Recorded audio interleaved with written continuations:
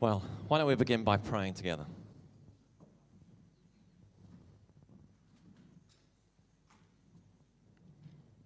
It's just a question, really. What is the Spirit doing? What is the Holy Spirit saying to you this morning?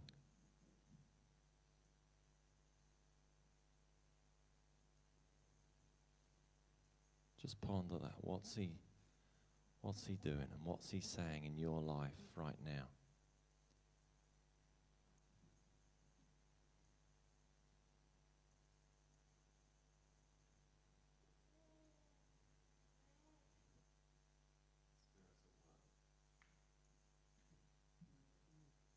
But the microphone is working still. The Spirit of the Lord is at work in our lives. Just dwell on that just for a moment. Jesus had a conversation with Nicodemus, and he spoke about the Spirit, how the Spirit comes and goes like the wind. We don't know which direction it comes from or which direction it's going, but the Spirit is always leading us. And he's always leading us into life. And he's always leading us to the person of Jesus and the Father. It's always revealing. So what's he saying?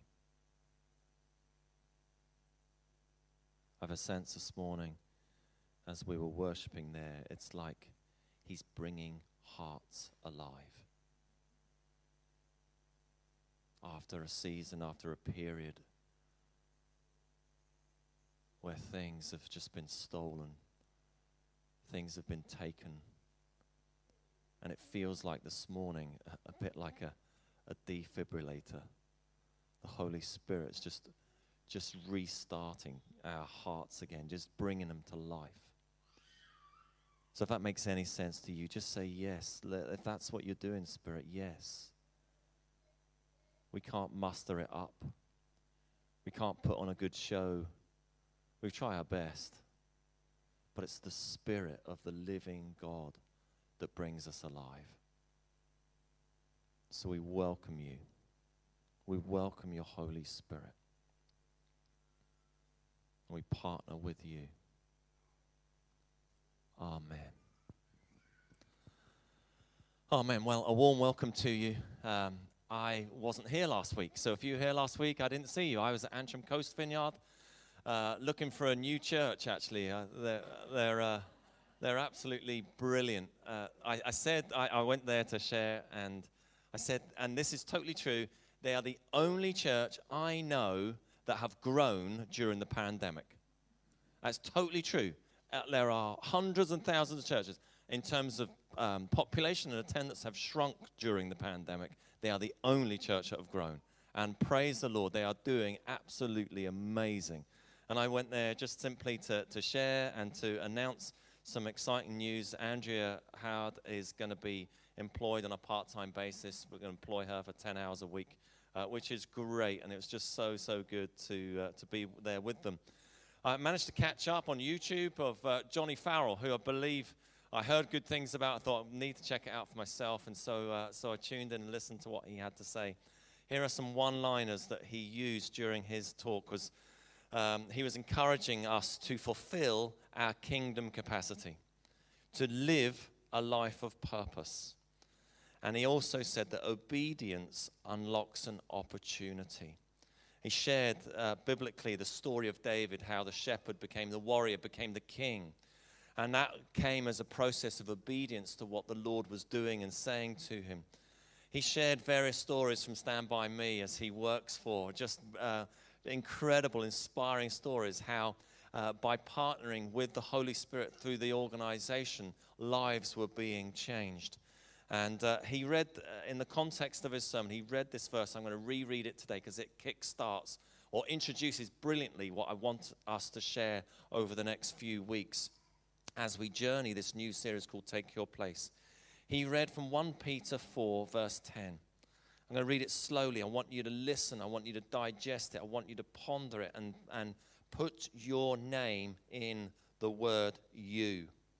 Each of you should use whatever gift you have received to serve others as faithful stewards of God's grace in its various forms. COVID has just ravished the earth, quite literally. It has taken effect in every nation within the world. It's affected cities, towns, villages, communities, families. It's infected all of our lives in whole manner of degrees of impact and effect. It has dramatically affected the way churches function and have community. We are living now in this season of rebuilding. This is a rebuilding season. And we've used this analogy before. It's like an earthquake. The earthquake has gone off, and it's been a very, very long one. And it's now is the period when we've come out of our houses and we're beginning to mix and mingle and meet people. And for some, it has felt like that we're actually dragging people out of the rubble, bringing them out of places where they have been and where they've been kept. And it's a place where we dust things off and we begin to rebuild our lives. But we still live with the tremors. The tremors of an earthquake, you still sort of feel it. We're still under the impact of it. We're sat here brilliantly. Praise the Lord that we have a new place to be able to meet. But we're still here with face masks on. You have to book in. You are sort of, well, you are separated. It should be 1 meter apart. If you're not, well, don't worry about it too much. But we should still be really, really vigilant. We would encourage you to take the lateral flow test, all that sort of stuff. We're living in these moments where there's still the impact of things going on. And yet, I really sense like God is inviting you to join us, to take your place in our church community, in our wider community, in the rebuilding of our lives and of our community. Going to use the story of Nehemiah, which is my favorite book in the entire Bible. And we're going to use it as a context to kind of help just sort of cast some vision, really, and an invitation to use whatever gift God has given you to serving other people. Nehemiah, many of you will know the story, but he was basically burdened by the fact that Jerusalem, the holy city, the people of God, where the people of God resided, the walls were broken down. Many of them were living in exile, as was Nehemiah. Nehemiah was permitted, he was allowed to return to Jerusalem. And his mission, his goal was to rebuild the broken walls. And after a couple of days of inspecting the walls and sharing with others, come on, let's see what we can do to rebuild this city. They begin work. And we're going to look at a chapter in the Bible. That's Nehemiah chapter 3, if we can bring those verses on. Now, this is a chapter in the Bible you are probably never going to quote, ever, I imagine. This is a bit like a genealogy, which you might find in the Old Testament. It's a bunch of names, which I'm going to struggle to read out. But there is a point and there is a purpose. I'm going to read 11 verses from the chapter that has 31 verses. And it is a detailed account of who did what of the rebuilding of the walls. This is the point. And I'm asking you to think about this and listen to some of the things where who are the people who rebuild the walls? Who are they? Not their names, but who are they? What did they do? Here we go. I'm going to pronounce them terribly. Eliashib, the high priest, and his fellow priests went to work and rebuilt the sheep gate. They dedicated it and set its doors in place, building as far as the Tower of the 100, which they dedicated, and as far as the Tower of Hanel. The men of Jericho built the adjoining section, and Zakur, son of Imri, built next to them. The fish gate was rebuilt by the sons of Hassanah. They laid its beams and put its doors and bolts and bars in place. Meremoth, son of Uriah, the son of Hakoz, repaired the next section. Next to him, Meshullam, son of Berechiah, the son of that person, made repairs. And next to him, Zadok, son of that person, also made repairs. The next section was repaired by the men of Tekoa. But their nobles would not put their shoulders to the work under their supervisors. The Jessanah gate was repaired by Joadah. You should have read this, Chantel. son of that person, da-di-da. They laid its beams and put its doors with their bolts and bars in place. Next to them, repairs were made by men of Gibeon and Mizpah, Melatiah of Gibeon, and son of Dadla. One of the goldsmiths repaired the next section, and Hananiah, one of the perfume makers, made repairs next to them. They restored Jerusalem as far as the broad wall, so on, and so on. I'm not even going to finish. I feel like I need to lie down after that. Number of points just from those words. Numerous individuals are named. Son of such and such. Then this person did this, and they did that, and this person, and they're named by person. Specific areas of the wall are named: the sheep gate, the fish gate, the Tower of 100, walls in between. Specific jobs are recounted. It's not just about laying bricks or stones, as it were, in those days, but doors, bolts, and bars were also listed. But this is the important point, and the reason that I've struggled to read over those verses is this. It's who built the walls. Listed in this passage, the high priest, other priests, men of Jericho, sons of, the goldsmith, the perfume maker, individuals right outside their own house.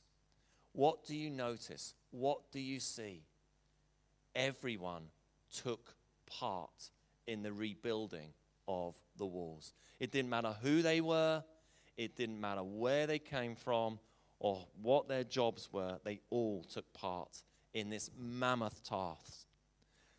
The task was great. They had a big job to do. The length of the walls was said to be 4,018 meters long, which is roughly, very roughly, 2.5 miles long. The average height of the wall was 12 meters. The average thickness was 2.5 meters. The walls contained 34 watchtowers and 18 gates. That is a lot of work. That is a lot of stone. There's a lot of wood. There's a lot going on there. And a lot of labor was required. As I look out, we have some laborers. You remember that passage about the harvest is plentiful, but the labors are few?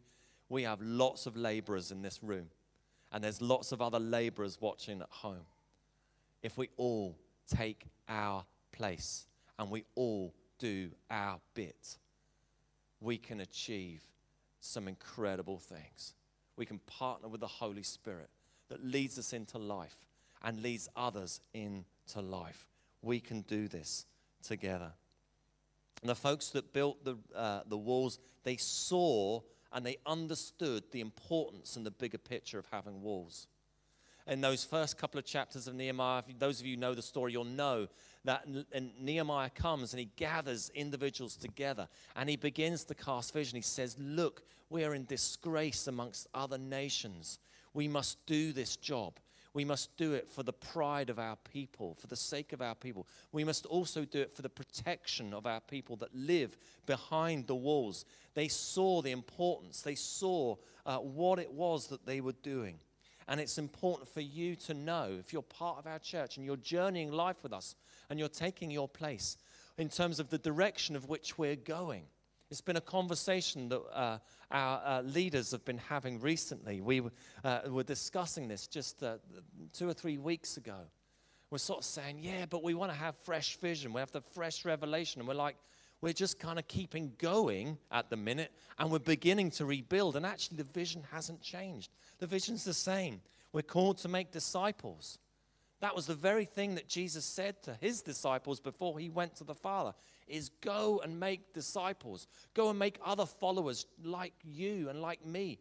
Go do that. That's our job. And all of us get to do that. All of us. We're modeling what we do, and the way that we live our lives is being followed. It's being copied by other people. Those of us who are parents, we are discipling our children. Our children, God love them, become not just looking like us, but they behave like us because they pick up all of the things that the parents are doing in their lives. That's quite scary, actually, for some, isn't it? But that's it. God's called us to disciple others. And it's through practicing the greatest commandments of loving the Lord your God and loving one another as we do. I love the worship that we had this morning. Being in the presence of Jesus is where I come alive. Those of us who came 2 Sundays ago, or no, it was last Sunday, wasn't it? Sunday night? Yeah, last week. It was just like, Chantel described it as like drinking after being in a period of just being dehydrated. Being in the presence of Jesus, being just abandoned in that way. That's where we come alive. And like, we can preach the best sermons, we can do this, we can do it, but unless you encounter the living God for yourself, unless you experience his presence, nothing will actually change. We have to continue to go before him and be known by him. What's our vision? Our vision is hearts coming alive. It's seeing people set free of their stuff. Come as you are, but don't stay as you are. We welcome everyone and anyone to come, to journey their stuff, to be vulnerable, to say and to be, it's okay not to be okay. But to gather in community, that's why our life groups are so important, that we share our lives with one another, and that we invite others to journey with us, to listen to us, to encourage us, to lay hands on us and pray with us and say, it's difficult, but tomorrow's a better day. There's a brighter day ahead. It's coming. It's coming for you. Who are we? We're a church where we see the potential in each of you.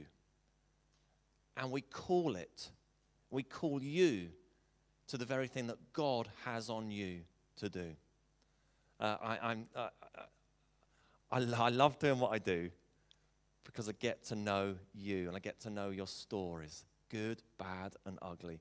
And even as I'm saying these things, I can't help it.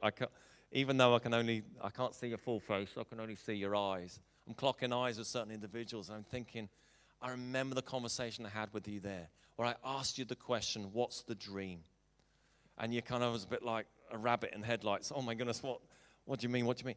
It's a killer question. It's not killer. It's a fundamental, important question. What has God got on you for you and your life? How has he gifted you? And what are you doing with the talents that God has entrusted to you? We love it seeing people step into their identity. I am buzzing about my life group that I'm leading this term.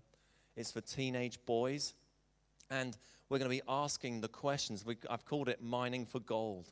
It's looking for the gold that's in each of us, but doing it with teenage boys as they wrestle and struggle with just identity and finding themselves in life. It's beginning to ask the questions which we should as parents be doing is, what has God made you specifically for?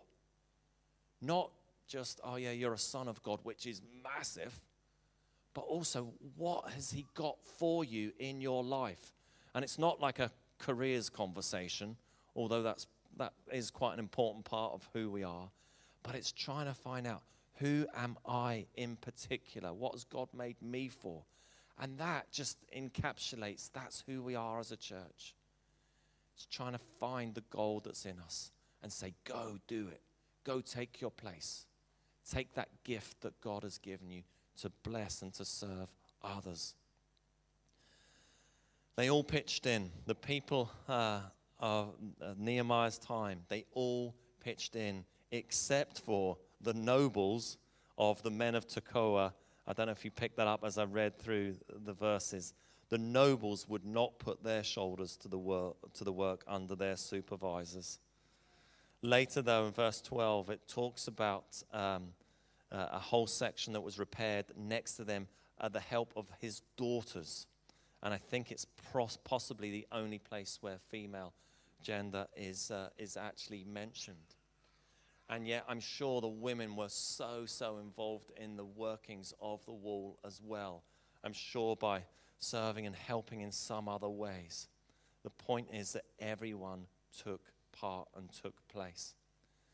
Within the life of our church, we mentioned this morning there's an opportunity for those of you who feel specifically called and gifted to worship, to attend a meeting. Not only that, there are lots of other opportunities where people serve in the life of our church through being on our welcome team, serving with our children, serving with our young people, in our compassion ministries, in our women's events and things to do with our men, and a whole number of other ways that you can get involved specifically just in the running, in the week-to-week running of the church. That's not to mention other ministries and projects and ideas and ways in which I think the Lord is going to birth in this new season as we rebuild.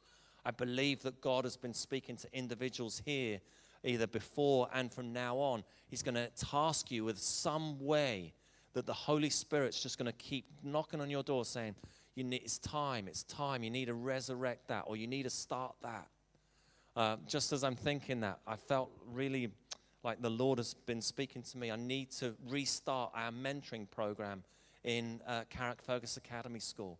A brilliant, brilliant thing that we'd started pre-COVID. There were 5 of us going into the local school there and journeying life with the individuals in the school. And I am specifically looking, this is a sort of slightly shameless plug, not in the notes. If you feel you have 2 hours in the week where you feel like you could journey one-to-one and just have conversation with a teenager, then please come and speak to me. I would love to have a conversation with you on that. There's ways in which all of us can take our place and be part of this church. Last point. They, the rebuilders of the wall, did what was necessary. I've never built a wall before in my life. I probably never will. I might. I don't have the skills. You ever watch a fella or a fellaress laying bricks? You know, they take the brick, they get the triangle shovel thing, bit of cement, put it on there, and they put it down, they tap it with the handle, and they got their plumb line. See, I even know that's a bit of string, make sure it's straight and all the rest. It's absolutely majestic. Jeff McConnell's just woken up. He's been asleep. He's just been asleep for most of the time. Yes, you have. You've had your eyes closed the whole time. But he's just come alive. Bricks. You want a wall built? Jeff's your man.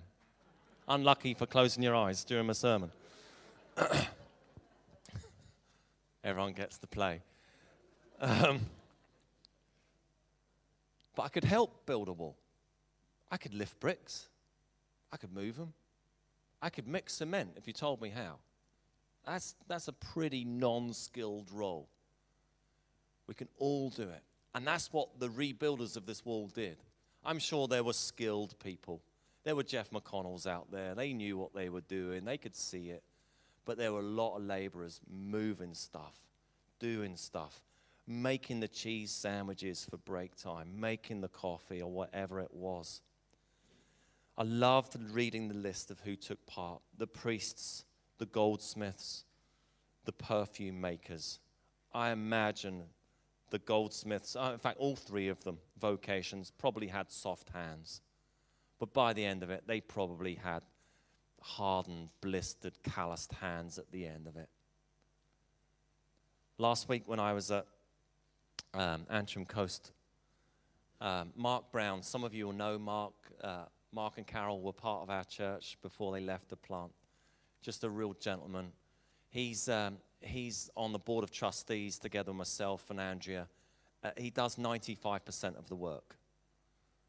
No joking. He is flipping amazing, and he just gets on and does it. And he's a behind-the-scenes man. He just does it. Without him, the church would not function. Incredibly important role. What I loved about Sunday morning was when I went there is he had the yellow fluorescent vest jacket on, and he's doing car parking for people who are coming. Just love it. Just do what is needed to get the job done. Prepared to roll his sleeves up. Doesn't matter what the task is. And, you know, I could use the same example of many of you. You get it. You do it. Doesn't matter. You need the toilets cleaned? No problem. You need those chairs put out for that? No problem. You need food delivered to people's houses? Yeah, I'm there. That's what we're calling you to. Now, last 5 minutes. I got very excited about this when I heard of this. I'm stealing the idea from Inverness Vineyard. And I thought, that's such a great idea. I'm going to do the same. So I bought a jigsaw. There it is. There it is. I'm not going to lie. It probably wasn't the best expenditure I've ever made on behalf of the church. It cost about 27 quid. I know. Oh, sorry. Take it out of my wages. I couldn't find another one, honestly. But anyway, there's a 400-piece jigsaw of Carrickfergus. And each of you today, and probably the next couple of weeks, will get a piece of the jigsaw each to take home with you today. Ivan Skinner is going to be on the door as you leave. And I would encourage you to take a piece for each one of you and for each of your children. And that piece represents you. And that piece represents your part in taking part and taking your place within the life of our church and our church community. And I realize it's Carrickfergus-centric, and I realize there's many of us who don't live in Carrickfergus. This is for all of us, regardless of actually where you live. And briefly, some things. All of the pieces put together make up the whole picture. All of them. All 400 have their own particular place within the bigger picture. And all of them collectively together make the picture. When one piece is missing, it affects the whole picture. You really notice, don't you? You ever done a jigsaw? It's like, oh, flip, there's a missing piece, and you kind of rummage around, and you're looking around the floor, and where is that piece? And it ruins the whole picture. When your piece is missing, when you're missing, it impacts the whole picture. It just highlights the importance of being here. I don't necessarily just mean about physically being here, but being present and being part of our church. Each piece is unique and fits in just the right place. Each of those 400 are completely different. They're not the same. Every one of them is different, and every one of us is different. And our piece and our place is incredibly important in the bigger picture. You realize that when you go to put a piece in the wrong place, it just doesn't fit, and it needs to fit in just the right place. The other thing about a jigsaw piece is it's connected to other pieces beside it. And we too, as a church community, are connected to one another, relationally speaking. Without your piece, without you being here, your contribution, the piece and the picture is distorted. And so today and over the next couple of weeks, as we continue just to journey this theme, take your piece. If you're part of our church and you're journeying, this is home, take a piece. Take a piece for everyone. Sellotape it inside your Bible. Take a little piece of blue tack, stick it on the fridge. If you want to stick it in the drawer, or even don't stick it in the bin, but keep it as a reminder. This is you. This is your part. This is the role that you have to play within church, and not just church, but the community of which our church is a part of.